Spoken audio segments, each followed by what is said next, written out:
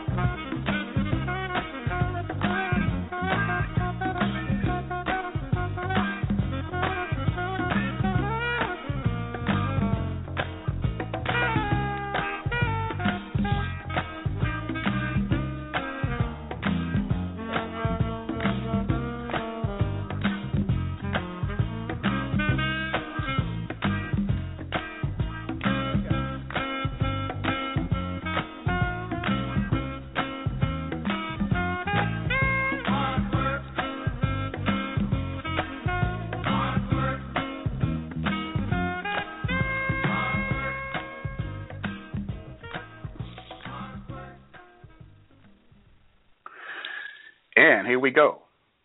Welcome to We Are Everyday People, Global Internet Radio Network. It is Thursday, February 18th, and we got a really good show coming up, great guests. And I want to thank everybody for who has been tuning in, who's been coming into the chat room, who's been calling in, who's been listening. Don't want to chime in. I see when you call in, and I appreciate the fact that you do call in to listen. So we are going to pretty much jump right into the show today. I've been wanting to do this show for a while, and we finally got a chance to do it. We finally have the people on. We've got our times together, and here we are. So we're going to bring it right on with let me first tell you that we have on the south side of Chicago, and it's been going on for about 2.5 years now. There's a new musical renaissance taking place. If you don't know. If you do know and haven't been out there, you need to get out there. If you don't know, now you do. Spread the word and get out there to Mo Better Jazz Chicago. It is an awesome venue. It is right on the corner of 75th and 75th and Phillips, corner of 75th and Phillips, every Friday night at 7 p.m. Outstanding world-class musicians. These musicians are world class. These bands are world class. They've been all over the world. They played for some of everybody and many people that you've heard of.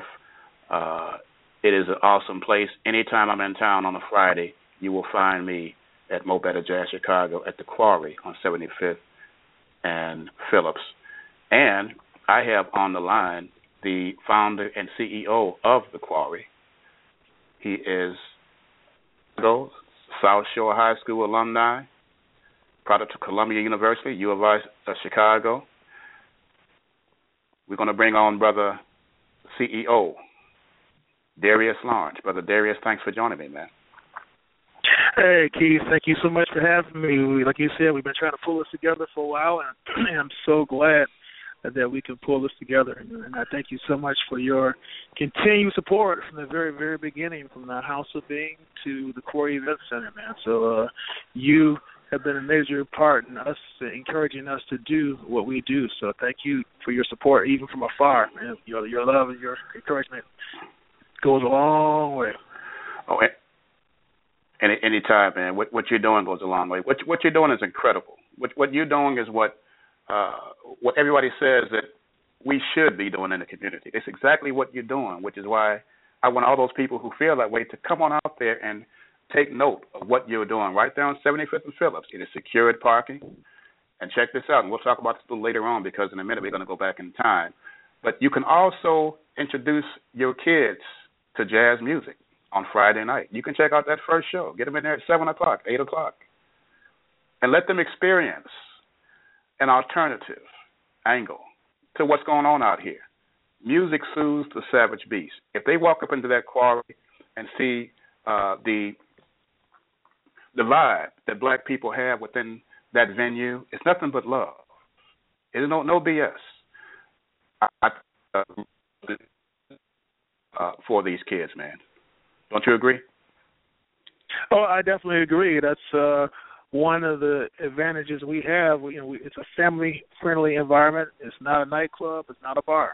It's a entertainment center, a family entertainment center. That's what I boast about, and I get more and more calls from families that want to come out to know if they could bring their kids, and they're so shocked when I say absolutely yes. Absolutely yes. I remember growing up in South Shore, there were so many places to go that we could not go into. We couldn't go into bars. We were too young to go into bars. But we would sneak in the bars, stand outside the doors and listen, and go in early, as you just stated, before it got too late, before, we want the bar owners or the club owners to get in trouble. But again, there were so many more places, but we didn't have a place like Mo Better Jazz or the Quarry Event Center to go to back in the day. And with that, knowing all the things we could not do, that was part of our vision, to take it to a venue, and we got to this venue by accident. That's another story to talk to as far as our transition from the House of Bing to the Quarry. It was truly by accident, but there is no accidents in God. God has a plan for all that we do, and it was a reason for us moving to the Quarry when we did and as we did. I can respect that. I totally respect that. I want to say just one more thing, and then we'll go back in time. But I don't want people to say, because you know how we can get sometime. We say you can bring the kids, and the first thing that's going to come to their mind is, oh, no. Look. They're not having it up in the Quarry. The Quarry is professionally run. This is not the corner joint. This is not a tavern. This is run properly. Anybody comes in that place is going to be on their best behavior. However they come off the street, I don't know. But when they get up in that place, everything going to be all right. Don't you worry about it. Come on out there.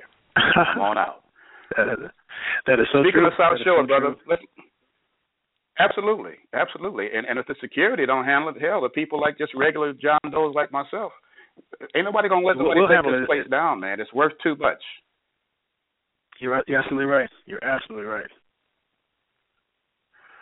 So let me take you back to South Shore days. This is what I pretty much do with all the alumni, and even those who run alumni there. And if they went to high school, we go back there. And I'm going to ask you, when you think about South Shore, I know how I feel about South Shore. I love South Shore. South Shore is life, my family. What do you think about when you take yourself back to that time, just chilling? What do you think about when you think about your days at South Shore, man? Man, I thank God for South Shore. I mean, my experience there from day one to the day I graduated, I mean, I was sad to leave because I was having so much fun. I was learning so much. It just, I already had a thirst for learning. You know, my family took me out of public schools back early to send me to Catholic schools, and then when I graduated from grammar school, they gave me a choice of picking a school. They said it didn't have to be a Catholic school, and I chose the school that was across the street from my house. I lived at 74th and Constance, right down the street. And so I picked South Shore out of convenience because, all my life at that time I've been, commuting on the bus to get to school. St. Martin on 59th and Princeton, and St. Francis de Paula on 78th and Ellis, which was closer. But going to South Shore was the best choice I could have ever made. I was playing bass guitar liberally prior to going to South Shore, and I wanted to get in a band. And when I met with Mr. Lawson, a lot of my friends were playing in the band, and I asked Mr. Lawson if I could get in the band. He told me the only way I could get in the band, in the jazz band, was to play tuba in the concert band. So So I had to play tuba, which was the best thing I could have ever done, learn how to read music, be more familiar with classical music. So I actually say I was classically trained in addition to, being in the jazz band and being in the pop band. So that was the best bribe Mr. Lawson could ever have done to further my ear, my music, and Mr. Lawson was just a tremendous blessing. We had discipline there. The band was like the football and basketball team, but we were all year long. We didn't have seasons. So, we were all 3 seasons with what we do. And go ahead. Now, speaking of, you mentioned I've had a few people who had anything to do with music. First, when I asked them that question, has been Mr. Lawson. And since we're on Mr. Lawson, that's obviously one you can continue on with more thoughts of him. And just give us who were your educational influences back then who helped make you into who you are today. Yeah, Mr. Lawson, Mrs. Jackson, both the Mrs. Jacksons. The one that was principal, and she also taught music. She's over the choir, I believe, at South Shore. Mr. Horton, Mr. Hawkins, tremendous influence with his discipline and his care and concern for us. He was a tough principal, but he was fair, and you could tell that he really cared. Mr. Culpepper, I think my Spanish teacher, very good person. I had a biology teacher my freshman year. I cannot think of her name, but she made learning fun. She made it really fun. There was Hinchcliffe, all the teachers there. We had back then we had quality teachers that truly cared, made education fun.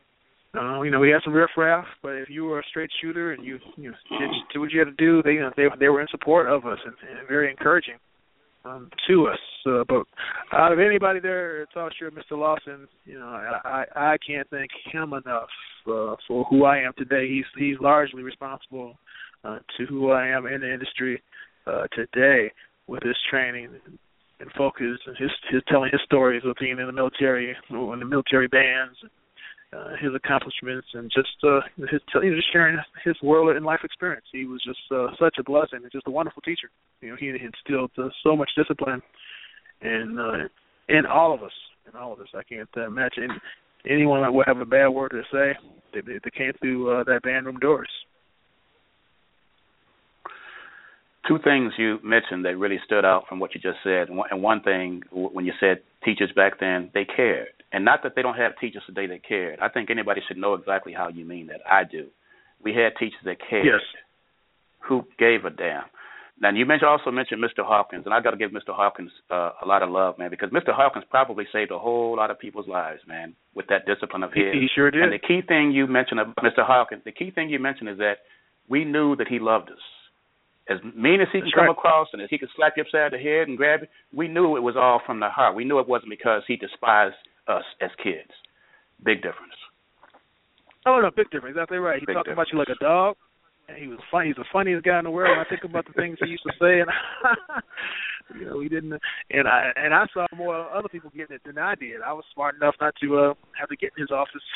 I was just passing through, and I would see his raft in the hallways, in the offices, and watching his interaction with parents, and how he would not hesitate to call our parents.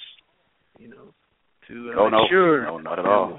He was a major, so I was already disciplined. I can't thank my parents for teaching me right and wrong. So I wasn't in that office at all for anything other than just whatever I was going there for. Just passing through. I can count the times I stepped in the office. Now, who was your circle back then? Who could you depend on? Who could you, through good and bad, that you knew had your back in that day? As far as teachers or just students? Preppy students. Oh man, that's the whole band circle, man. That being in the band again was like being on the sports team. We were a very tight knit group. Mm-hmm. I was a tuba player and a bassist, so all the lower brass guys, we stuck together. When we had competitions, we practiced together on our own. Lawson didn't have to pull our teeth. He developed us to become a unit, to make sure we had our lower brass parts together, and we call our own rehearsals, and we worked out all of our own issues. So when Lawson called us all together, he had he didn't have much to work on. He made sure we knew we took pride in what we did. Again, I remember being in many of the Illinois competitions. Lower brass section, we wanted to get high grades, high marks in those reviews from the judges, and so that was our goal. We want to be the best lower brass section in the city. So again, self-motivation. Our circle, self-motivation. Exactly right. Everybody had the brass section, the lower brass section. We had pride, saxophones. We all had pride in what we did as a section and individually. We used to go there on our own at 7:00 in the morning before classes started and stay till 6:00. Mr. Lawson would come early and stay late. Most teachers don't do that. Most teachers are trying to get out of there when that last class is over. They punching out. Mr. Lawson will be there as long as we needed to be there, or as long as we wanted to be there. Mm-hmm. Mm-hmm. Okay, I actually have one more. We're going to go one more question about South Shore High School. Then we'll kind of move it on and kind of gradually come up to date. But I got to ask you, man, because I know I had plenty of them. Who was your schoolboy crush back then, man? Or crushes? I ended up. Hold on one second. I ended up marrying my high school crush. Shortly after. And okay. Penny Shanklin, that's who I dated then. And but man, I didn't do a whole lot of dating in high school, man. I was really just into my music, literally. Literally. I didn't start dating probably to my junior year, maybe senior year. Yeah, but again, I was more into trying to become a musician, because that's what I thought my passion was at the time. Now, let's go into music. I know that you went to Columbia, and you were saying you actually started as a pre-med. I taught at Columbia later on, but I went to UIC. Oh, you taught there? Okay. Circle Campus, right? Yeah, I taught. Okay, I got you. Right. I went to University of Illinois, Circle Campus. So I went okay, there. So that's when the. Sorry. Go ahead. Go ahead. No, you go ahead. I started there. I thought, I wanted to make artificial limbs. I wanted to be a prosthetist, back then. So I started with a pre-med major with a music minor, and because of the playing I was doing, in my junior and senior year in high school, man, and when I graduated, my phone was just blowing up with gigs and opportunities, recording sessions on bass, and man, it was just the calls were coming in so heavy. And it just the high-profile gigs, I called Mr. Lawson. I said, man, I'm getting all these gigs, man. He said, what should I do? He says, you getting those kind of calls, the school will always be there. To go on the road, get that experience. He said, those calls will come around all the time. He says that's like getting drafted to the pros. So I took his advice. Yeah. And, went on the road. and that's all she wrote as a musician. I was on the road for many years, locally and nationally. Playing on cruise ships, playing in Vegas, and doing recording sessions, doing singles and things like that.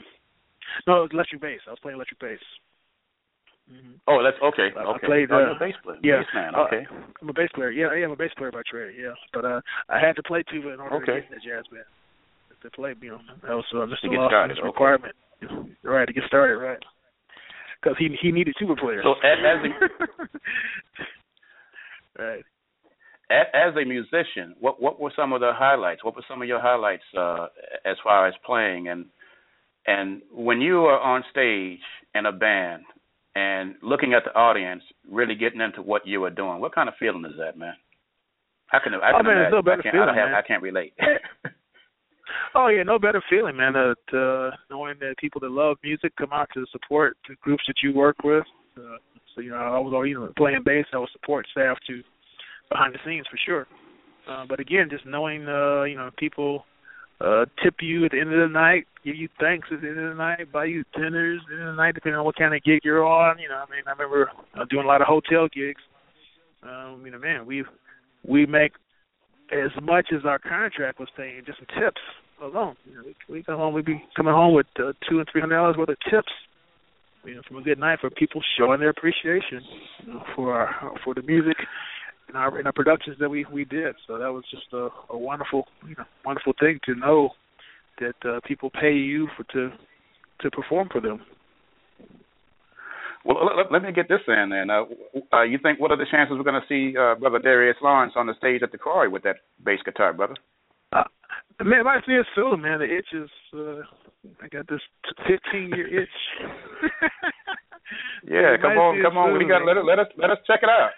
Yeah, I do audio for a living, production for a living, so I was blessed to do some great documentaries, and one of the documentaries I was doing audio on, one of the producers heard I was a musician, and he commissioned me to do some of the film scores for this film. It's called Gunland, and so if you pull that up online or download that document, you'll hear some music that I helped to co-produce on that, and that kind of got me out of retirement. This was last year, about a year and a half ago.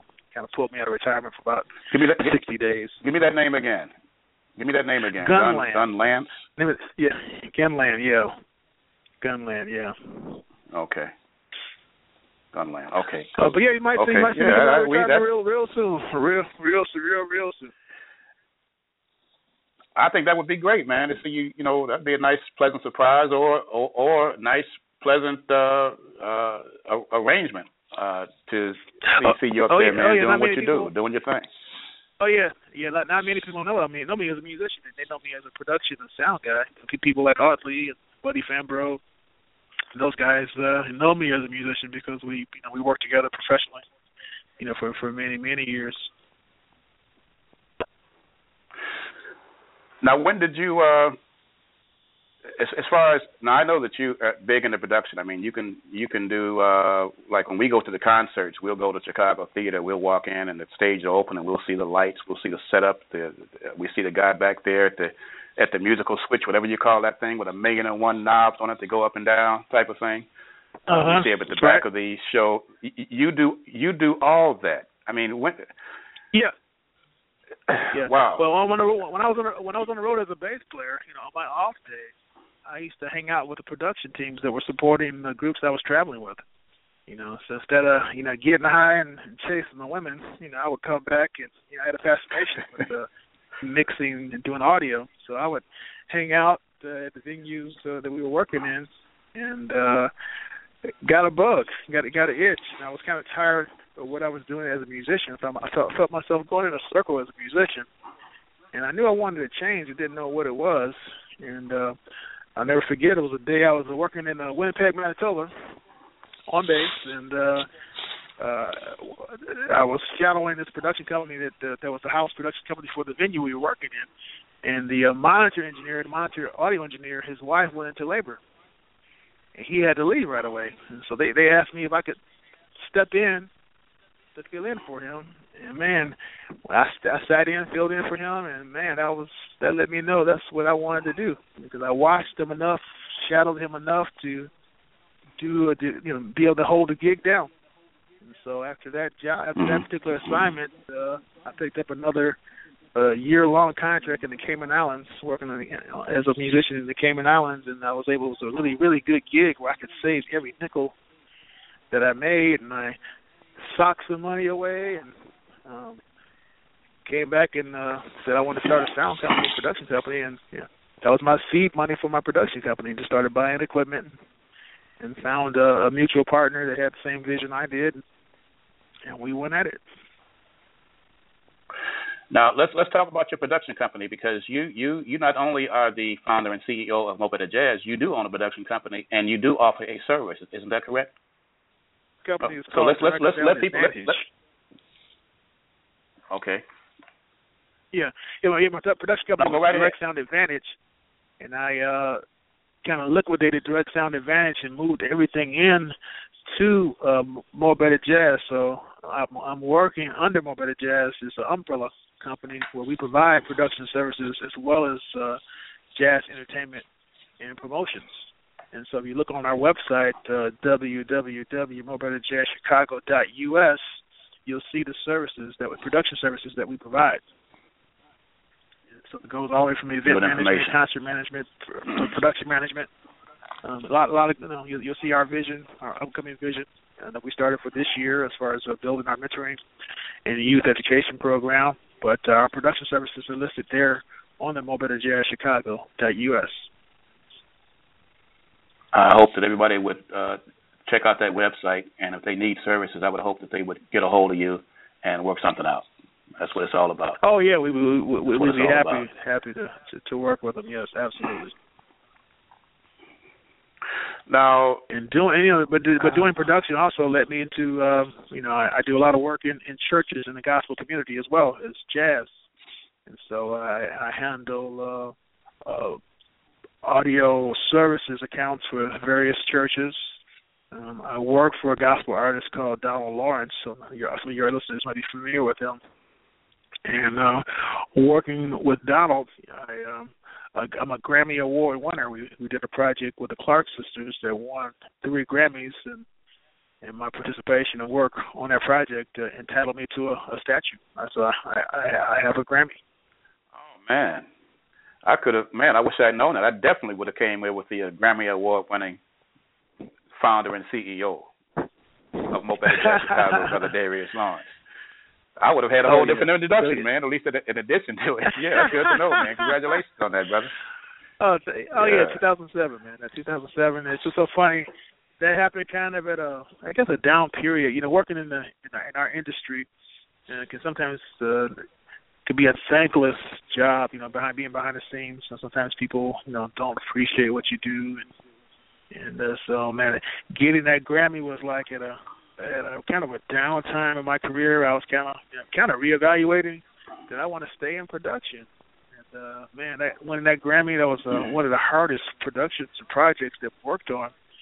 And I'll never forget, I was in Los Angeles that year that we won the Grammy. I was working behind the scenes for CBS, to do audio for video on the red carpet, interviewing stars and things coming in backstage.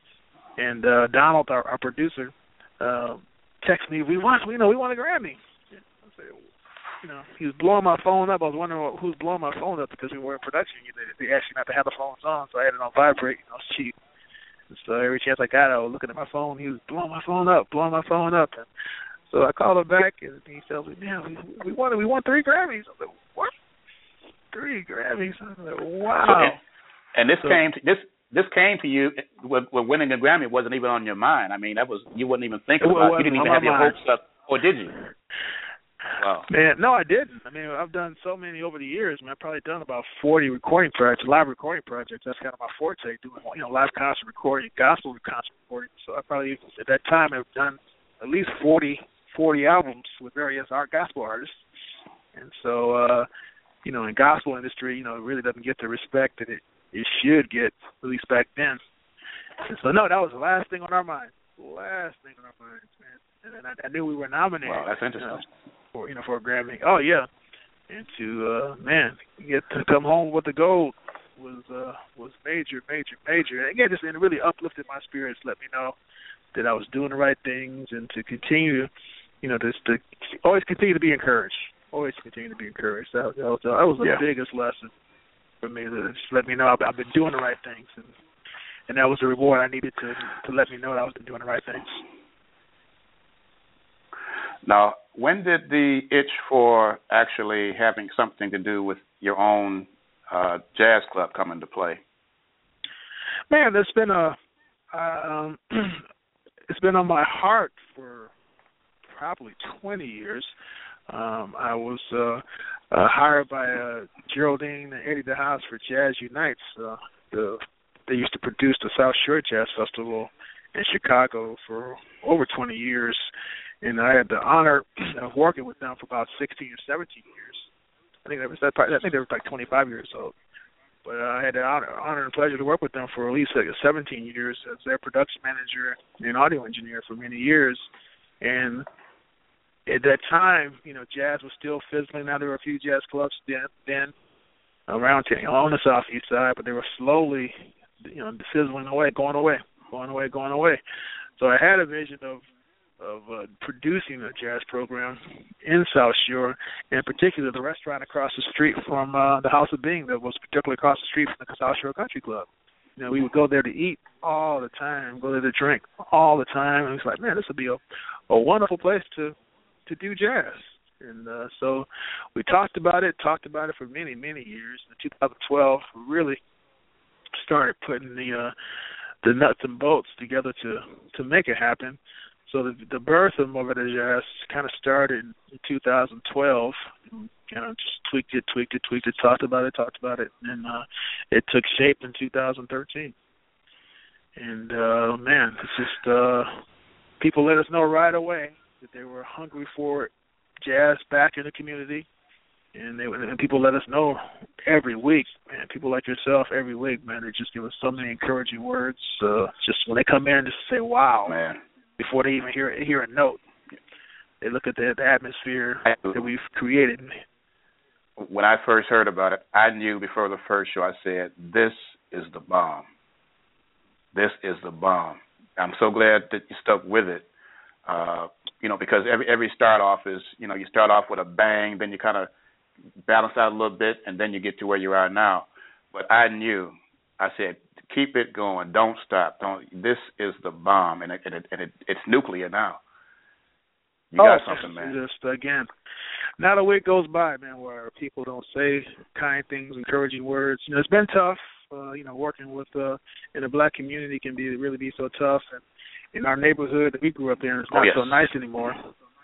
And so that was a big hurdle that we were able to battle, and thanks to the owners of the Quarry Event Center, providing the security necessary to show that it's a secure place.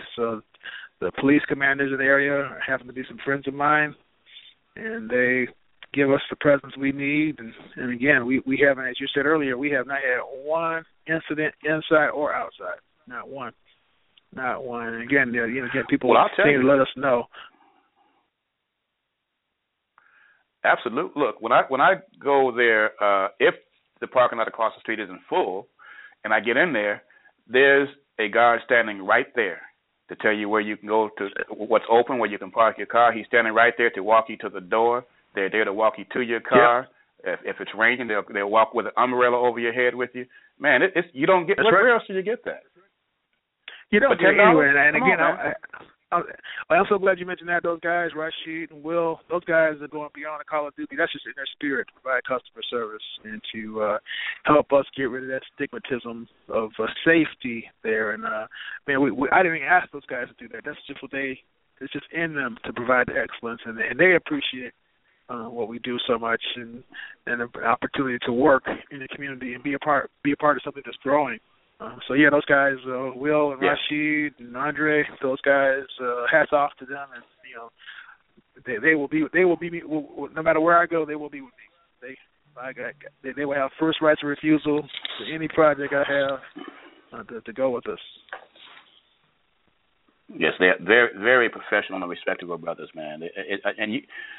And we notice it, man. We appreciate it. I appreciate it. It makes me feel good to be around such love when I walk into the Quarry. Oh yeah, oh yeah. And that's what it is too. Everybody says that. I had a lady call me up. I was wondering. I was kind of concerned about coming by myself. I said, "Lady, if you come by yourself, you are guaranteed to leave with a new friend. Male and or female, you will leave with a new friend. And that's the environment, family friendly environment that we come. You don't have to have a date. You don't have to have a boyfriend. You could come, just enjoy the music, and nothing but good people. We attract nothing but quality." Good people to our venue. And, I'm so proud of that people want to come and feel comfortable to come. And while we're giving kudos out, before we go, I'm going to go into the Quarry and the jazz club itself. I want to give kudos to Sister Renee Carr, Sister. Oh, absolutely. Lola Lomax. Lola Lomax. Lola Lomax. That's right. Who was there? Very cool people. Right. Ishmael, the cook that I did. Yep. Yourself been Ishmael, right? Yes, sir. Renee's, yes, sir. Actually and of course, Renee's my right hand. She's my actual partner in the project. So no matter where I am in the country, she holds the ship down for me.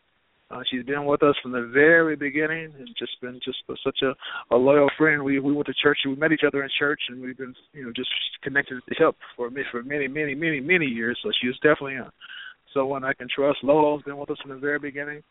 And again, those I can't say enough for the work that Lolo does in greeting our guests and bussing the tables. Yeah, and very excellent. Making sure the bathrooms are in good shape. And again, she's professional, right? She does it on her own. She just makes it happen. She cares, so and it shows. She cares, and it makes a difference. Exactly right. She cares. Now let's not forget Yvette Moyo. Now I ain't going no further. Oh, we got to get Yvette in. Oh yeah, man. Yvette is one of our biggest motivators, biggest encouragers, and before the South Shore Current, she's just a tremendous of what we're doing, and it continues to support us, and we support the South Shore Current and what she's doing because she's also a South Shore alumni and a South Shore native, and that loves that community as we love it, and goes beyond the call of duty. And she definitely encourages me with her giving back, and it's not about us; it's about the community. Yeah, and it shows, man. This is what I like people to really come out to the Quarry and experience this, and let the kids see a different angle than what is projected, the images that's projected of them and of us throughout various media that has people acting towards us the way that they act. Some is warranted, but a lot of it is not. And if they can be exposed to such a pleasant and loving vibe as the Quarry, every little bit helps. Oh, it does. It really does. And just this month alone, you probably, I don't know if you were there, we had introduced our young adults, high schoolers, to come and do spoken word. We're honoring some of Chicago's past jazz greats that have made their transition. So we've been honoring Wilbur Campbell. We did Paul Serrano. Wilbur Campbell last week. We're doing Jody Christian tomorrow, and John Young, and George Hughes on next week. And so we, in honor, we were calling it our Black History Celebration.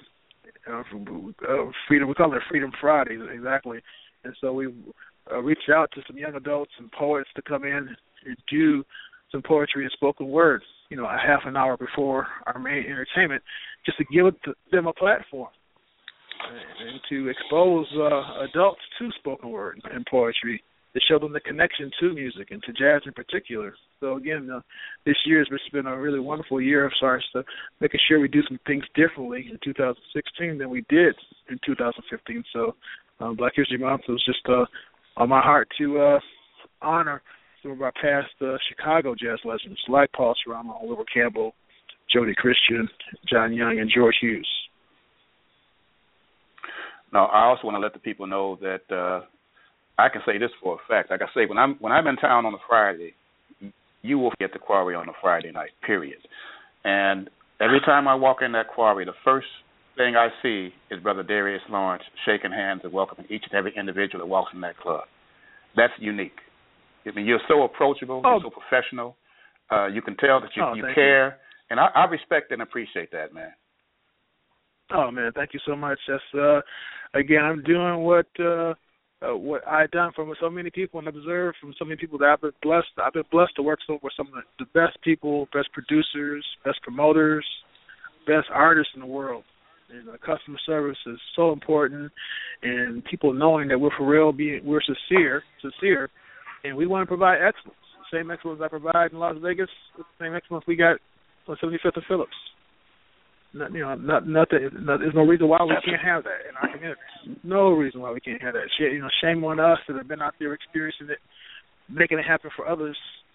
I mean, I mentioned one day I can turn a garage into a ballroom. I've been trained that well. Blessed that well.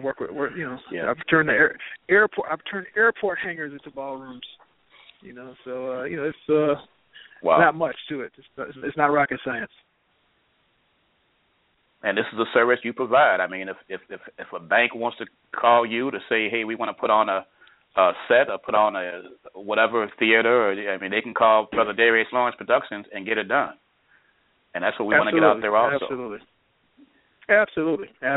Love the Quarry. More Better Jazz Chicago.us, and you look at the production services that we offer. We can manage it, build it, design it, and we can make it happen. So share with us, I know there's more than one, but some of the more humbling moments of your involvement with the Quarry, where you just kind of just had to, where it almost like damn, it brings you to tears, like everything is just going so good. Like it's just, I can't say unbelievable because it is unbelievable, but it's just so beautiful. Right. Man, one in particular, we advertise on the jazz radio station WDCB in Chicago, and so we offer a giveaway of free dinner and free admission to anyone that wins the drawing for WDCB. So we have this a blind guy that's won twice to come visit us. He comes every time. He lives on the far north side. He comes on a bus, blind guy, white guy, coming on the bus to the south side of Chicago. The last time he was there, I'm trying to think who was on stage. I think it was who was on stage? Was it Bobby Wilson? I can't remember who was on stage. But man, he was waiting on his ride. It got late, and I think transportation was kind of foul. He was on the bus, so one of my volunteers called Uber for him.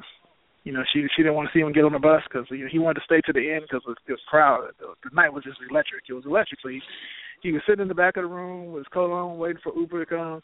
And man, just to see him sit there and clap his hands and groove to the music, that just brought me to tears. I was like, wow, I said that just made it all worth just to see him. He traveled from a long way. Yeah. Can't see. All he can do is hear. He can't even appreciate the ambiance that we created. But you would never know it by looking at him. So that I can say that was one of the more recent highlights there. And just every night, man, we open our doors, and we've been blessed to have just some incredible artists there, and to watch our audience interact with our artists, to hang on every note, every verse, every solo, and watch people and watch them scream and say, "Yeah." That just does it for me. World class. Everyone, every act has been world class. World class. I mean, I have my own. Yes. They just all been world class. I'm not going to single anybody out. They have all been great. Different styles. Yes, exactly. They come from different angles, and it is beautiful. And speaking of the ambiance, like I was talking to you at the Quarry the last time I was there. One of the times I was there, and I said, when you walk into this room, you're walking into like another world. You're into a Harlem Renaissance revisited. You just get that vibe, Yeah. Everything is cool when you walk up in there. It's a beautiful, beautiful place, beautiful ambiance, the lighting, the bar is right there, and just it's just so respectful, man. That's what really sticks out, the love that I feel when I walk in there. That's what sticks out more than anything. even more than the music, as great as it is. The love is even more greater than that. Wow. Oh yeah, it really is. It really is, which is rare. Which is very rare, very very rare. And it is very rare, and especially. Go right ahead. Oh no, we've been blessed just to have new audiences every week. We average 30 to 40% new faces every week. Every week. So, it's like you can't get comfortable. You want to make sure that every night is as good as last week or better. And, as we say, it's more better. Exactly. And it, what was I going to say? It's just it's a beautiful place. I can't come back without going up in there. And so, what had you thought about expansion? I mean, I'm in Texas, and and I live in the Dallas area, man. I mean, they could use something like that, Hey, man, find me a spot. I'll come fly down, check it out, and we'll work it out. I'm actually working on Milwaukee right now. We have a lot of guests that have been driving in from Milwaukee to be part of our experience, and they want us to bring our programming there. So we're looking to expand it, open to go anywhere to do that. And so, give me a phone call, 773-741-6254. Call me up, leave a message. I will call you back. Yeah, I'm gonna touch base with you on that because I've been on the go so much I haven't had a chance to settle pretty much anywhere. But whenever I get to the point where I'm stationary and I'm going to be at home, that's when you'll get that phone call. And oh yeah, absolutely. Absolutely. We would love see if we can plant a seed, see what happens, man. Because I see that Mr. Shapiro has this rocking and rolling a model of Mo Better Jazz right there in Maywood. I was there to see right. Chuck Webb and Margaret Murphy Webb. Right, that's right. T and JJ with you actually doing a great job out there. Oh yeah, that's right. It was doing a great job. Great job. We were Beautiful both there. venue. That's right. It was excellent. Right. It was, as a matter of fact, I was communicating with Mr. Shapiro earlier, and we're going to have him on, and Brother TJ, and I forget the young lady's name, the saxophone player that's Maywood. I'm sorry, but I'm going to get a hold of her and get a hold of... Yes, exactly. I'm going to be contacting a show next weekend, and we're going to talk about Renaissance on the South Side. It's on the West Side now. This is what we can do. On the West Side now. That's right. This is what the people can do. That's right. It's what's being done. So yeah, they're going to be on next week. We'll talk about that. I'll be advertising that. Oh, so what's on your bucket list, brother? What do you have? Do you have a bucket list plan? Has it developed yet? Anything that you haven't done that you really want to do? Well, again, I want to expand the program to some different cities. Working on trying to partner with the NBA to provide some of the entertainment that people see when they walk into the stadiums. I'm looking at starting there. Oh, yeah. My cousin works for Milwaukee Bucks, so he's going to be my inroads to the NBA, and being able to take some of our artists there for pregame entertainment. So I'll be able to look at Mo Better Jazz stage, and that's one of our on my bucket list to do that. Oh man, it's on our bucket list to produce a Mo Better Jazz festival in South Shore. So that's in the works right now. I'm putting together doing this annual festival that we're going to produce in South Shore. And taking our program, we have opportunity to take our program to London, and so we've been offered 2 stages. So we'll have 2 Mo Better Jazz area, hopefully in 2017 in London. So again, man, God just continues to open up doors of opportunity, and man, just let us know we're doing the right thing. Let's just know we're doing the right thing. That's a hell of a bucket, man. Oh man, that's a barrel list there. That's cool, brother. That's some good information and good information and good ideas, man. Yeah, I'm glad I asked you that question. That's really something to to work towards, man. I hope that works out. I know it'll work out for you. It's just a matter of time. Looking forward to having you on again, and we can talk about that too, man. Right, pacing ourselves, and just again, what we're doing in Chicago at the Quarry Event Center is creating the template that's going to be used nationwide, anywhere. So when we bring it to your area, we already have a handbook for you. handbook for you, and if I got to come up there to make it happen for the first couple of months, I'll be right there. I hear you, brother. That's the spirit. That's the spirit. What we're going to do is take a quick old school break, and when we come back, I'm going to ask you about what's up and coming for the who's coming into the next few shows. I know Carolyn Fitzhugh there tomorrow, and right. We'll talk about up and coming acts, and I'll also get a closing statement from your heart as soon as we come back. All right, absolutely. You okay with that? Okay, I'm okay. Okay, everybody will be back. If you want to get a call in real quick with while Brother Darius is on the line before I bring in the world-renowned saxophonist, Brother Audley Reid, you can call at 718-664-9513. That's 718-664-9513 if you want to call in. If you want to show your love for Brother Darius and what he's doing, call in. Just press number 1 on your keypad. I will see it. I'll bring you right in. We'll be right back.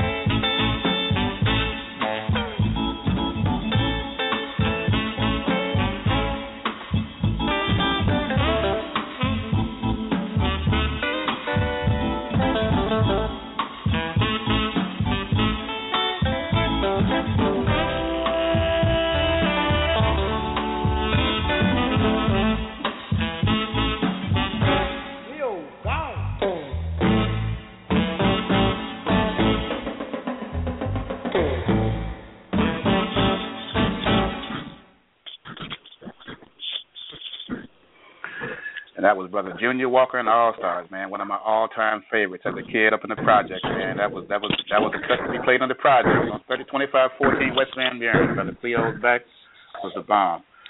Brother Darius, what's going on with the More Better Jazz coming up, man? Tell us about what's happening.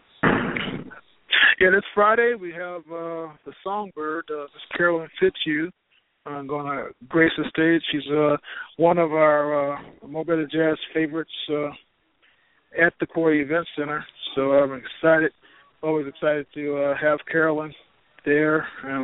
The following week, next week, we have an incredible vocalist and piano player, Lynn Hilton. She's world-renowned. She lives right in the South Shore community as well. So she's going to grace our stage next week. And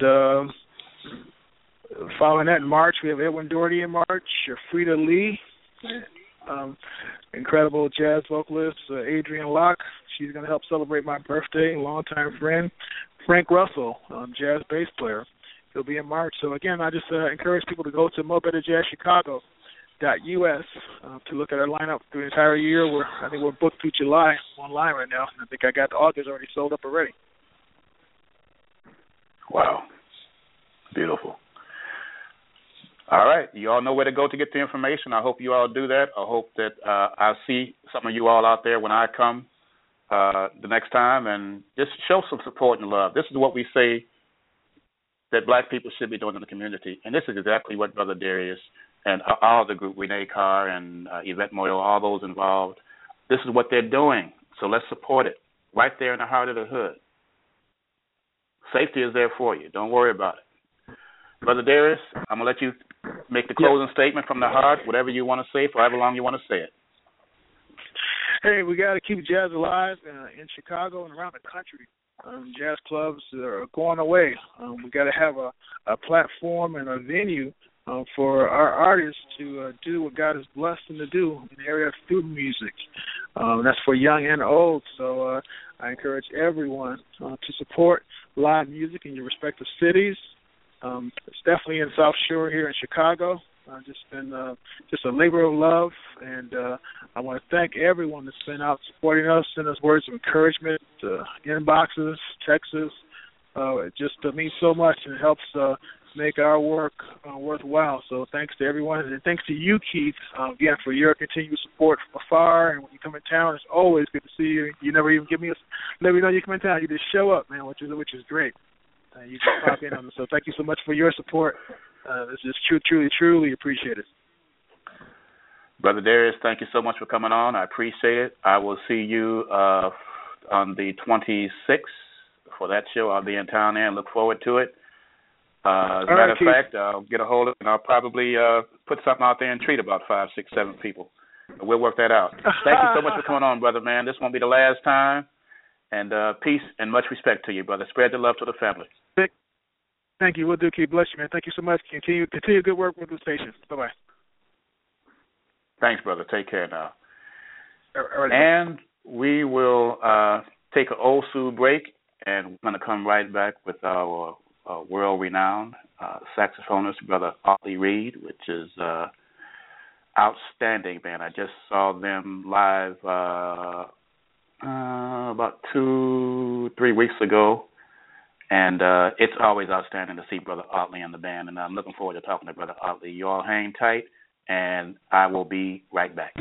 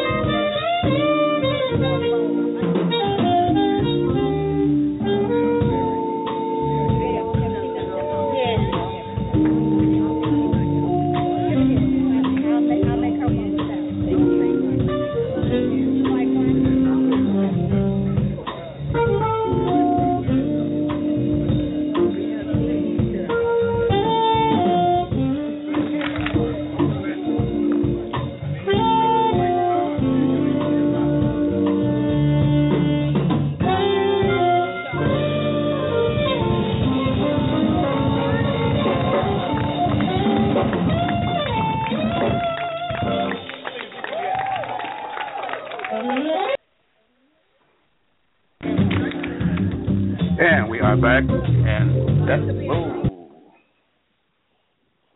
okay, there we go. Yeah, now I'm really back.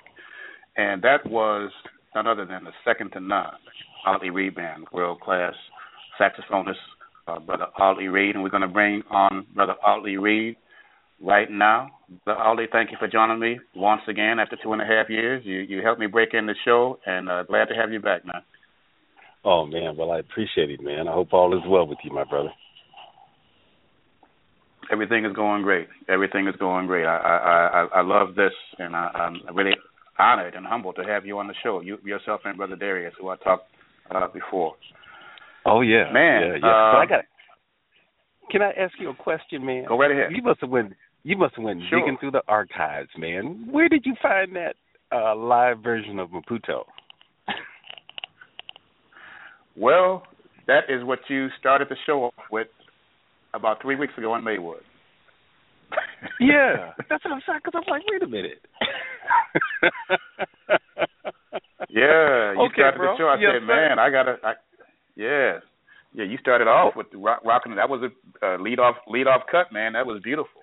You know. That was beautiful. Okay. Cool. Yes, sir. Yeah. So I last had you on when I kind of first started doing the show, and it was actually about 2.5 years ago. I think 2013, I believe, September. Wow. And I was just starting. Since then, the audience has really grown. I might ask you some questions I asked you then, just because they probably have not heard the answers to them. And there's also some things I've added, questions, especially the South Shore alumni, that I'm going to ask you like right now, starting with South Shore and your memories of South Shore. When you think about, I know sometimes I get into my little mood and I just think about back in the good old days, and I think about high school and my old circle of friends and preppies. When you think about that time, what are the things that come to mind of your days back there at South Shore High? Man, it was just a lot of fun. We were all kids and doing what kids do in high school, hanging out, just enjoying life, and just discovering the world, man. It was a fun time. I can remember us hanging out playing ball until 10, 11. If we weren't doing music, just hanging out and just having a good, camaraderie among us, man. And that is really, really good. And even though, just recently, just like you and Dorothy and a few other folks in South Shore, we've been running into each other a lot more frequently, which is a really good thing, And I'm going to try my very, very best to make this year's class reunion. So, I think that should be a lot of fun. Yes, indeed, they are. They are. We had ours this past summer, but I'm going to at least go to the next 3. And we'll see what happens after that. But after that, I think I've kind of watered myself down. So we'll see. Yeah, I hear you. We get smaller and smaller every year, So now, where did you come up back in the day? Where did you live back then?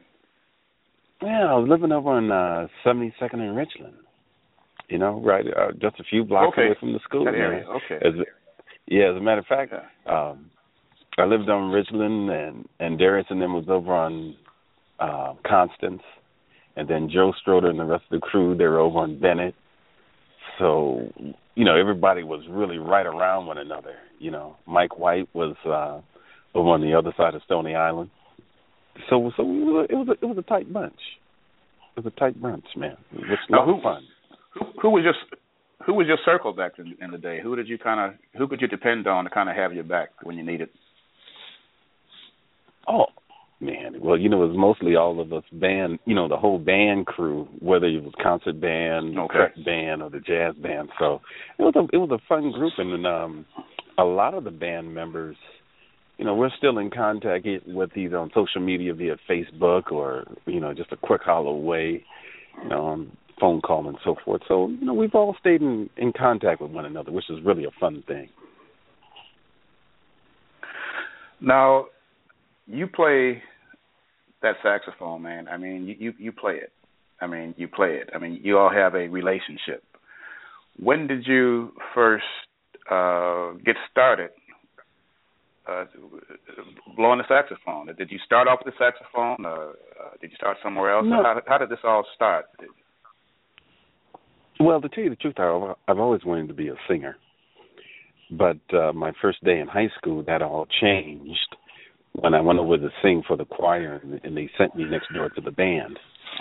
So that ended my singing career very, very quickly. And so I walked across, and the band room was Mr. Lawson was there, and he just put me down in the clarinet section. So I've started out on clarinet, and just about in the junior year, started playing saxophone, and was just with a really group of outstanding saxophonists at the time. And I think the year that I started playing saxophone, we went to the music competition, the Chicago Public Schools music competition, and I think we were the first group of saxophonists from the inner city to get a superior rating for the saxophone section. And I wasn't a part of that section, but there was Glenn Burris, Joe Hamilton, I believe, was a part of that unit, Rodney on baritone, and then Juan Maldonado on tenor, I think, and Edgar Ruff. So, it was a very impressive group, and a lot of those guys just went on and did some really fantastic things, like Glenn went out and hung out with Miles Davis and wrote a couple of songs on his Man with the Golden Horn deal. Juan Maldonado went on the road playing with God knows everybody. So it's a very impressive group of young guys that have went on and done very, very well in their professional careers. How long did it take you to, let's say from the time you squeezed that horn, that sax, about how long did it take you to get to the point where you said, man, I got this, I can play this, and I'm ready to go on stage, I'm ready to go in front of the crowd? Well, I think my aha moments, per se, came, I won't tell you what year, but we were doing a graduation. And at that time, we were at the Bismarck Theater, downtown Chicago. And we were doing a piece written by the great James Mack. And this piece was called The Fugue, which Ramsey Lewis later recorded.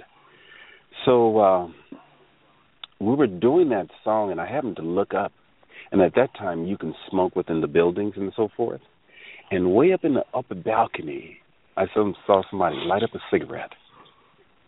And then I was like, oh, wait a minute, there's actually a bunch of people here. And we're playing. Yeah, it was just like, wait a minute, I can see way up there. And, man, we went ahead, and the unique thing with this tune, the fugue was written for 5 saxophones. James Mack originally wrote this tune for a wonderful saxophone player, Don Myrick, who was the saxophone player for Earth, Wind & Fire for many, many years until his untimely passing. So James Mack wrote that tune for him, and, oh, man, I think I struggled trying to learn that tune for about a couple of months. And I remember coming to rehearsals, James Mack would say to me, he says, son, I just don't think you're going to make this song. And I was like, I'm going to play this damn song. And I remember standing up, getting ready to start the song, and I saw that cigarette up there. And I said, well, it's on now. And I haven't looked back. Now, on that show, did you do your first solo, or was it another time when you were actually out front and was all on Audley Reid? Gosh, can I tell you that I don't remember that particular gig, because man, even when we were in high school, we were fundamentally playing and soloing and working with Von Freeman and all man, just a bunch of folks. So yeah, I really truly don't remember the first time I took a lead of a band. I don't know if that's a good thing or a bad thing. No. Well, it just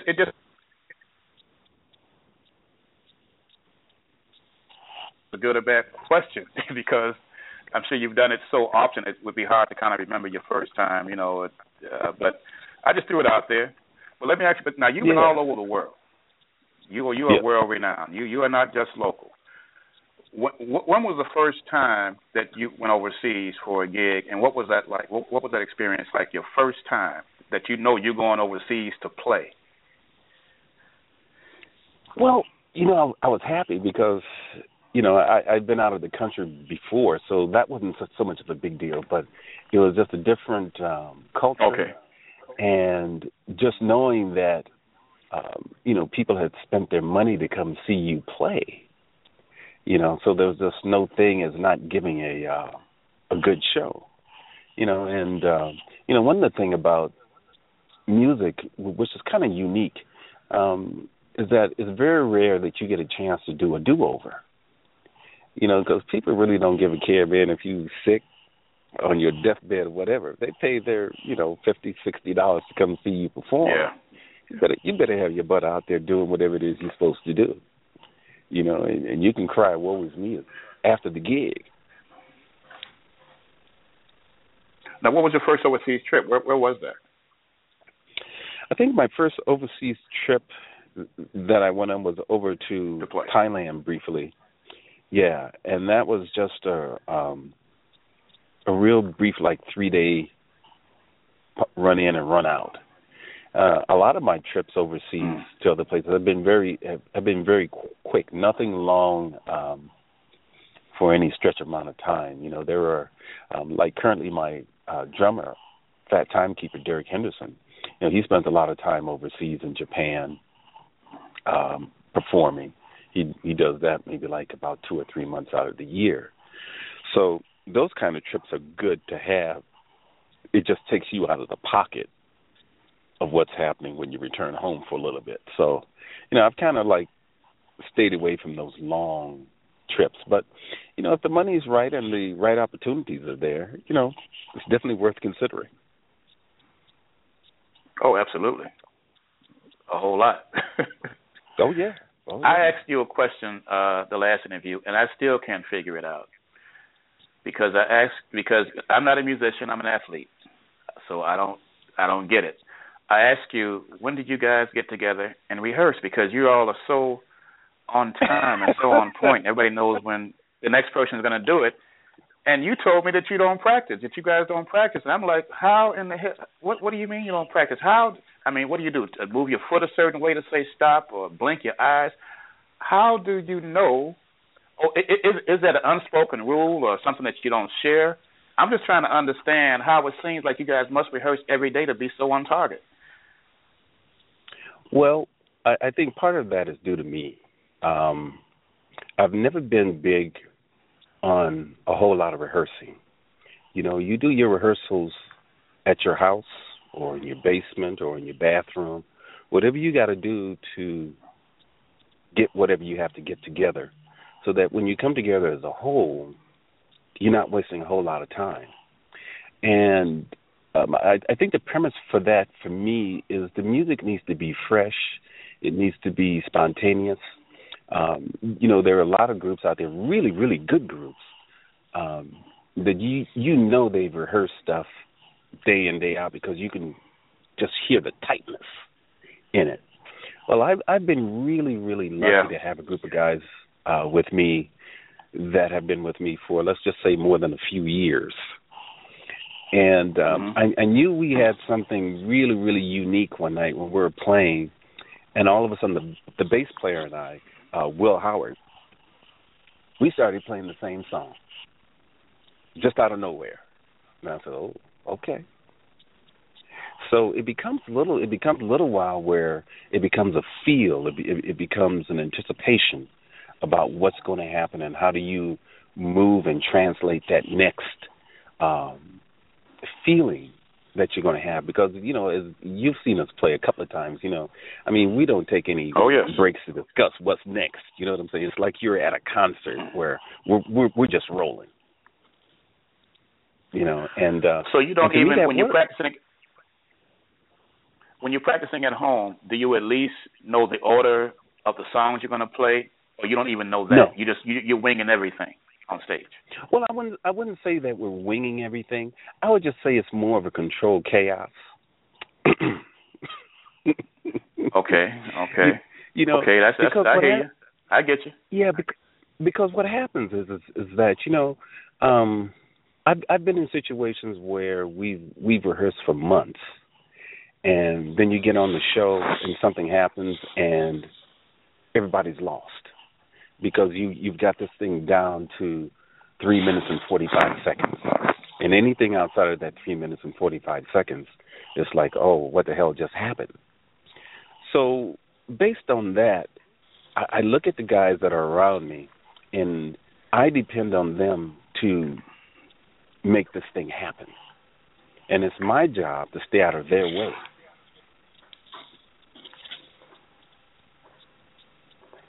I think I know you did mention. Yeah.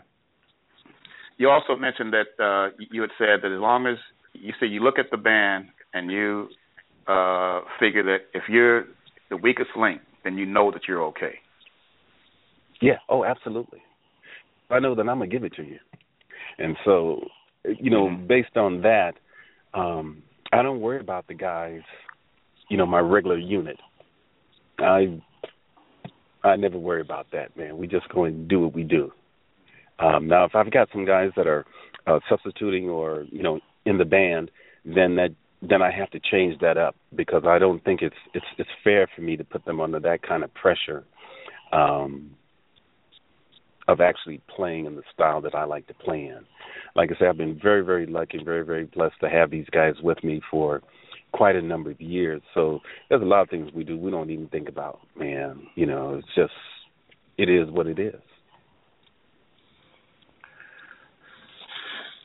I think it's incredible, man. I tell you, it just goes to show you if you're not a musician, I guess that's something that a musician would. I understand it, but it's like, how in the hell do you do that? But all I know is it's beautiful. It's beautiful. I love it, man. And you all got. And I'm gonna just come out and say it. You guys are my favorite band. Period. Everybody else is great, but I could have my favorite. Okay, it's out there. Yeah. Oh, absolutely, man. I appreciate that, man. Yeah. Now, tell me about. I'm sure you've had a humbling experience to where you were just kind of maybe so touched with a response from the audience or someone based on what you do that you were just humbled and almost just brought to tears by happy tears.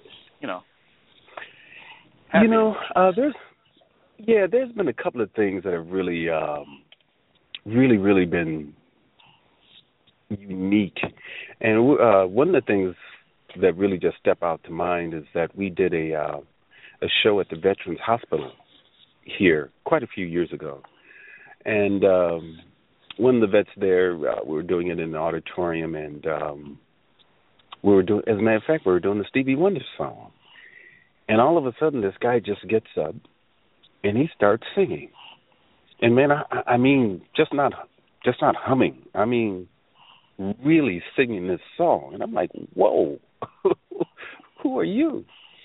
So he came up and joined us, and as a matter of fact, he sang another song right after that, and this guy had, man, I mean, a voice that was just amazing.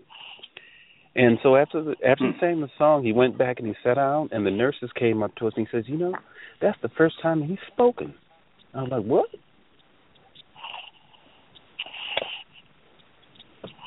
Wow, that's deep. Oh, dude, that's more than deep. That's deep. I mean, yeah, that's crazy. But that's just, music, man. Yeah, that's what music can do. I mean, it was just, what can you say after that, man? Music can do that, which is why I believe it was taken out of the schools because it can do that to put us, that's a whole other show. But yeah, music is powerful, man. Music is powerful. Yeah. That's an interesting story. Yeah. Oh, and yeah. I'm glad I asked that. That's an interesting story. Yeah. I mean, you can go around now, and you can ask. Yes. No, go right ahead. Go right ahead.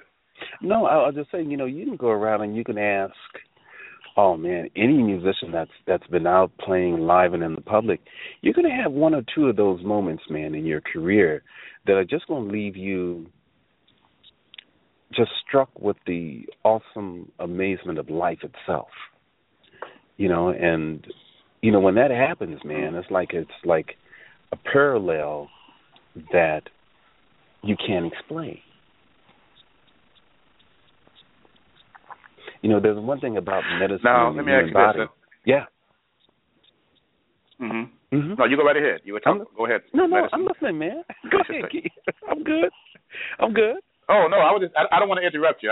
Sometimes I get a tendency to pop out with questions and you're not quite. I think you're done and you're not quite done. I hate when I do that. Well, you go ahead. I was going to ask you. Other than the Quarry and TJ's, what are your favorite venues? What do you have favorites? It doesn't matter. You just like to play and get down, and don't really matter where it is. Or do you have favorite settings or favorite events that you prefer? Not prefer, but that you seem to get a bigger kick out of. Well, I like doing parties that let the band play. I'm not a big club guy. So you won't see me out playing at a lot of nightclubs and things like that. I enjoy the Quarry because it's right in the middle of our neighborhood. You know what I'm saying? And there are so very, very few places here that you will actually see that level of musicianship. And Darius has grown that brand out now where, it's incorporating a lot of bands, that come out and they're all playing really, really well. Some really outstanding Chicago-based talent. Yes. Mr. Shapiro is doing the same thing out at T&JJ's out in Maywood. The talent level that is there, man, is just wow. They got Buddy Fambro was just out there. They got Chuck Webb, Margaret Murphy coming out there. And, Darius is booked through August, I think. So, I need to call him. He said July, August, Yeah, so I need to call him and see if I can get a date before the end of the year. But those are all good things, man. Yeah, world class music for $10, man. You pay more for parking. You pay $30 to go downtown. You're going to pay $30 for parking if you park in the garage. Well, we discussed that $10 deal. Me, I think they should put it up to 15. But like I say, there are a lot of factors that go into that. Service of the establishment that's there. Because once you start going up to $15, $20, there's a lot of demands that are put on outside of the music. So that's a whole different ballgame. But I think for $10, as long as we keep coming out and supporting whatever groups that are there and keep it going, because that's the thing that helps musicians, is that live music, that interaction. Yeah. And the nice thing about the ensemble or the venues is that the people that come there come for the music. You can't come in there BSing because they'll call you out. And that to me as a musician is just a wonderful thing. So you got to be on your game. Now, do you still get butterflies? Or you I'm ready. Let's go. Do you still get that nervousness, or you just have enough confidence now? I've been playing long enough to where you just gonna go up there. You say, you're gonna go up there and you're gonna rock the house type of. You go up there with that attitude now. I would imagine that you do. Well, I don't know if there's such things as butterflies. There's always that piece of unknown until that first note comes out. Whether it's a squeak or squawk or a frozen duck, you just never know. And but normally for me, man, it's just once that first note is played, it's on. We're we're just going to go do what we do, you know. I think at this last show that we did at the Quarry, you know, we did a very impromptu tribute to Maurice White and Earth, Wind and Fire. And I used to play in a Earth, Wind and Fire tribute band. Keith, to tell you the truth, it was a fun group, but man, I hate wearing that wig, man. That wig was killing me. I can imagine. Yeah, man. As if you don't sweat enough anyway, you know. Oh, dude, please, man. You know, that was something else. But those, you know, it was just some fun music, man. And he's going to be very, very, very missed. You know, just his energy, his brilliance, his writing, his arranging, and you know, it was just a time and place, man, that music was just popping. Now, who have been some of the musical influences of you that you may have had a chance to work with, maybe had a chance to meet, maybe had a chance to give you some advice in music and even in life and touring and so forth? And who do you have for that? Man, I don't think we have enough time for that. You know, sometimes people come into your life just for the presence of giving you a different perspective. I was very, very lucky because, Keith, if you used to tell me that today I'd be playing saxophone for a living, I would say you're out of your mind. Not me. But over the course of time and years, man, I've had developed friendships with some of the guys in the AACM here in Chicago, which is a very, very talented group of musicians that are just amazing. Mawada Bolden, I lived right around the corner from him, and I'd go over to his house and bug the heck out of him every day to learn how to play and to listen. And over the course of time, got very, very lucky, and I met Bobby Blue Band's saxophone player, Leon Randall. He's since passed. I used to go over to his house, man. I just used to live over there, just learning how to get into things. I spent some time with Bill Atkins, who was Count Basie's, one of Count Basie's lead saxophone players. I've had the opportunity to study with Ari Brown, who's just a wonderful, wonderful saxophone player and influence. I've had the opportunity to play and study under Mark Colby, who was once a part of Maynard Ferguson's band. You know, so the whole spectrum of who I've been in contact with over the course of me playing has just been numerous, man. I got a chance to play with Stanley Turntine a couple of nights, and I've always made it a point that when these guys came to town, when I was much younger, that, man, I was right there to see them. You know, there was no jazz person or R&B person that came to town that if I wasn't working, I was right there checking them out. And I think that's the other part of learning is to put yourself inside the environment and figure out where you fit. And one of the things that I always tell young musicians, or whether you're an instrumentalist or you're a vocalist, you know, the most important thing, at least to me, is to have your own voice. You know, there are so many folks that you hear that if your mind, you know, you can listen to them, and the first thing you say, oh, you know, they sound like so-and-so. Yeah. And, you know, to me, I think that imitation is a great thing, because you got to learn somehow. And if you can imitate somebody and learn how to sing, play saxophone, whatever.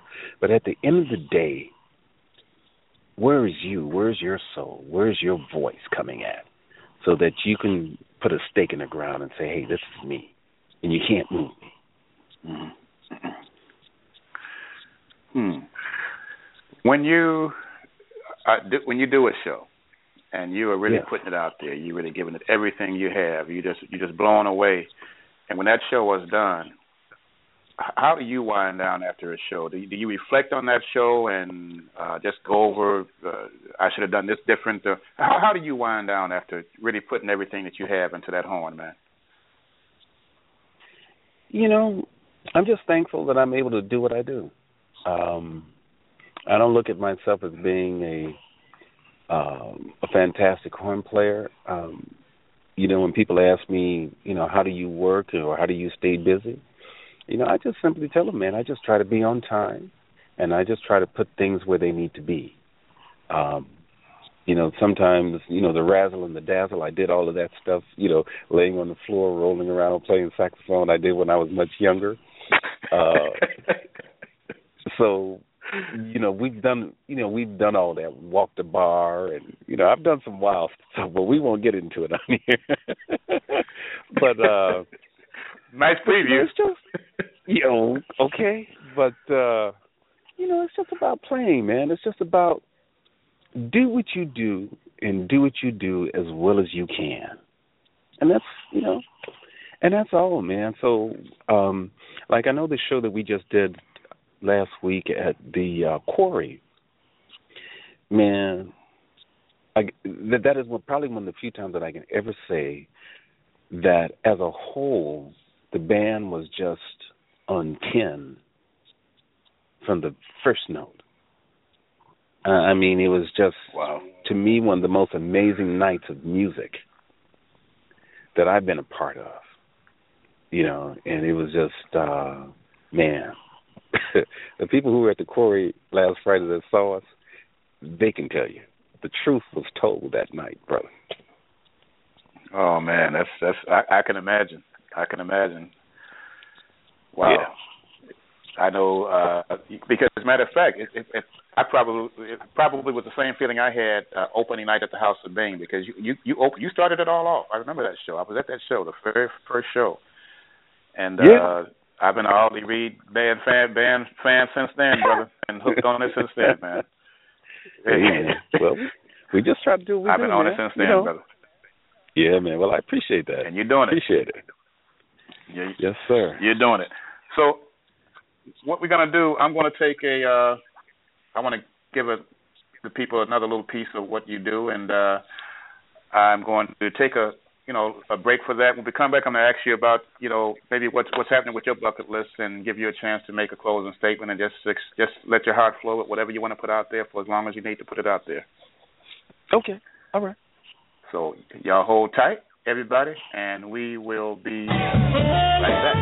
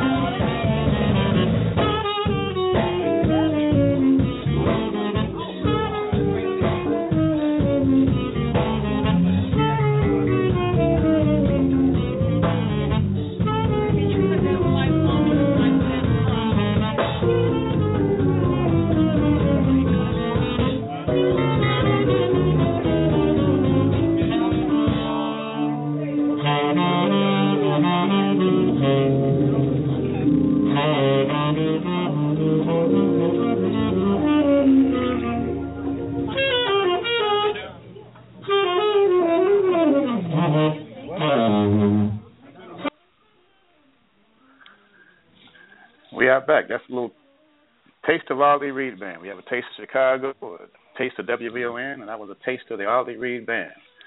Brother Audley, how you doing, man? Man, listen, man. If I'd have known you doing all this kind of heavy recording, brother, I would have stopped by to get my copy. Just give it a little dab. Just a little dab of doing. Let me ask you, for people who want to keep up with where you what you're doing and where you're playing, you have a website for that, right? Yeah, the website is just my name, first name Audley, A is in Apple, UDLEY. Last name is Reid, REID.com. Simple as that, audleyreid.com, yeah. And they can pick up on, keep track where.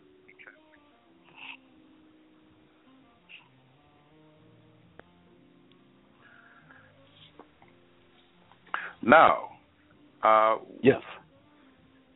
Your bucket list. What is there anything that I'm sure there's always something that we haven't done that we want to do, but what kind of what is out there that you haven't had a chance to do that you'd like to do or that you have done and just looking forward to do it again?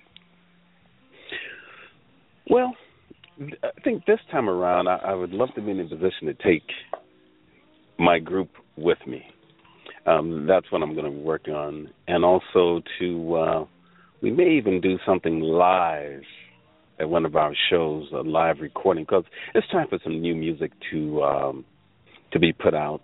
I've had a few people get on my case now. They're like, okay, buddy, time to put out a new CD.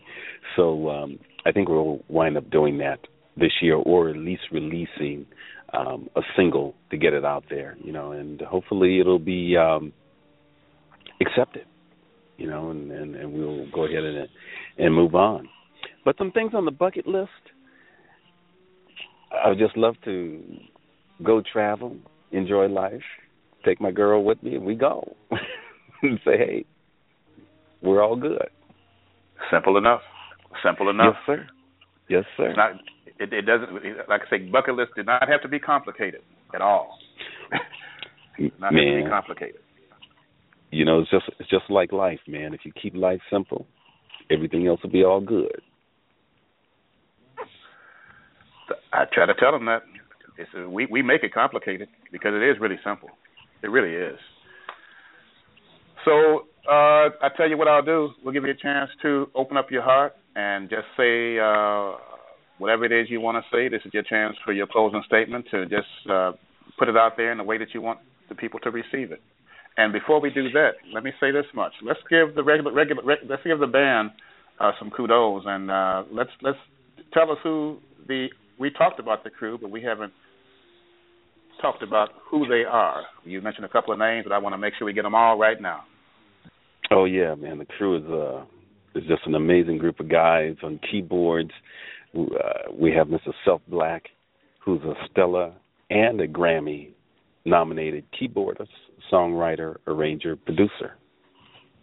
Really, really strong guy that keeps me up on my toes, especially when we just really get in it, and it's just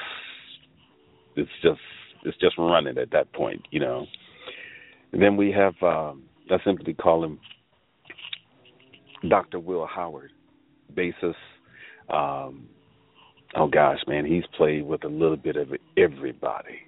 Really amazing bass player.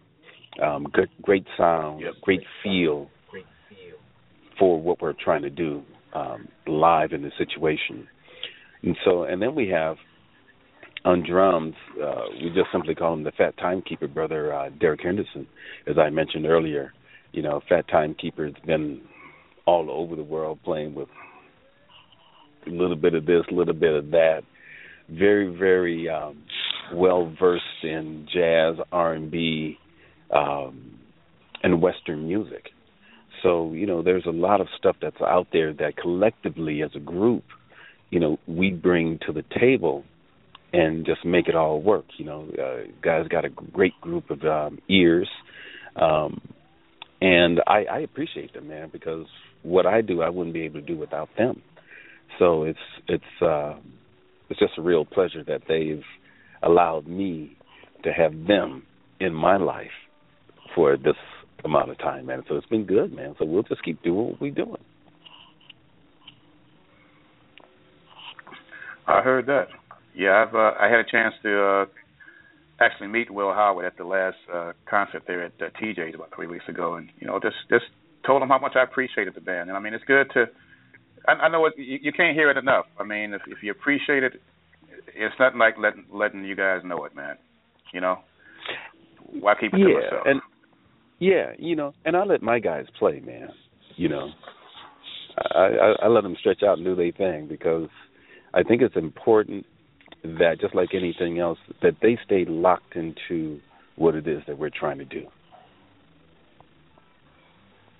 It's just about sharing. It shows. Yeah, I appreciate that, brother. It all shows. I appreciate that. It shows, brother. Okay, now I was talking about that closing statement. We're going to give you the mic and let you express yourself, and we'll close it out with that. And so you got it, brother. Let it flow. Well, my closing statement for tonight is going to be very, very short and quick, man. I just want to say all that right. From the class of 76, I hope everybody's doing well. And I know that as time goes by, we lose a few, we gain a few. But as long as we trust one another in spirit and within heart, we'll all be okay. And, there's a lot going on in the world today, much more involved in music, But I just want to say that I'm hoping that we all keep the focus and we all try to keep improving on what we do on a day-to-day basis. And my brother, I appreciate you, Keith, because, folks don't realize that you are a running man, brother. It's just hard to keep up with what state you are in. So yeah, it's always a pleasure. Yeah, man, it's always a pleasure when to look up and I'm like, oh, Keith, you're here, because I know you're on that road, dude. So, man, we just got to keep things going, man. Just like Darius is doing, man. I don't know when that brother sleeps. He's up 5 o'clock in the morning riding his bike every day, and and he's, when you really take a look at it, he's a Grammy Award winning sound man. You know how close that is. Yeah, he was telling me about that. Yeah. That was very interesting. I didn't know that. I didn't know that. That was beautiful. Nice to hear, brother. Oh yeah, man. So I mean, dude, we trying to stay busy. We're trying to stay busy, and we ain't playing around in this game. So it's good, man. So that's it for me, my brother, and I appreciate you having me out, man. Well, brother, I appreciate you taking the time to come in. And when's your next gig? I know they can go to the website, but since I have you on here, what's coming up next? I am out in Northbrook at Pinstripes the last Friday in the month. Then I'm doing a couple of private things early on in March. And then I'm out to Scottsdale, Arizona, the middle of the month to do a nice little private gig out there in the heat. And hopefully I'll come back with a tan. So, Scottsdale. Okay. Yeah, man. So, we're just trying to keep some things moving, man. Trying to keep things moving. I hear you, brother. Well, I appreciate you. I appreciate you taking the time to come on the show once again, and look forward to. I'll catch you out there. You'll look around one day, and I'll pop up there. I'll be there checking you out, man. Because yes, sir. I know you. I know you love will. The sound, man, and absolutely. But I thank you so much for coming on, man, and much respect to you. Peace and. Yes, sir. Always a pleasure, brother. Always a pleasure. Take care, Brother Audley. And people, hold on. I got a couple of things I want to say, and then I want to close it out. But since you're right here, because you mentioned before you go, you mentioned that we lose a few, we gain a few. And I just want to pay respect to at least it's 3 individuals who we just recently lost. That's just recently Yvette Griffin, class of 77. Reginald Price, who was in my class of 75. I've known Reginald since 4th grade. And Carolyn Brown, class of 76. And I just wanted to take a moment here to acknowledge and pay respects and give my heartfelt condolences to the family and friends of all three, and anyone else who I don't know who, as we get older, there's only one sure thing in life, and that doesn't change the morning. And I just want to say that much respect to each Carolyn Brown, Reginald Price, and Yvette Griffin. So I wanted to get that out before the show closed. Yes, Brother sir. Audley, thanks a lot. Yes, sir. All right, my brother. Stay well. Take care now. All righty. All right, man. You too. Peace. And that we'll close it down with that. And I do want to say that I won't go into the next month's election, because we'll talk about that next Wednesday. I have a whole lot to say about the election coming up.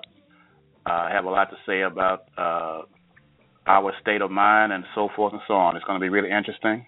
I don't want to go into tonight because this is not the platform for that, but I want to give you a heads up of what's coming up. I'm looking forward to that show. It's going to be pretty interesting. But we're going to close it out now. I want to thank Brother Darius Lawrence, the Grammy Award-winning founder and CEO of Mo Better Jazz Chicago. That's at 75th and Phillips, taking place every Friday night at 7 p.m. Get out there and check it out. I appreciate it. You'll love it. I want to thank Brother Audley Reid, leader of the Audley Reid Band, world-renowned saxophonist. I appreciate Brother Audley. Much respect to them both. And in closing, in the name of whomever or whatever, your spiritual power, peace, and good night.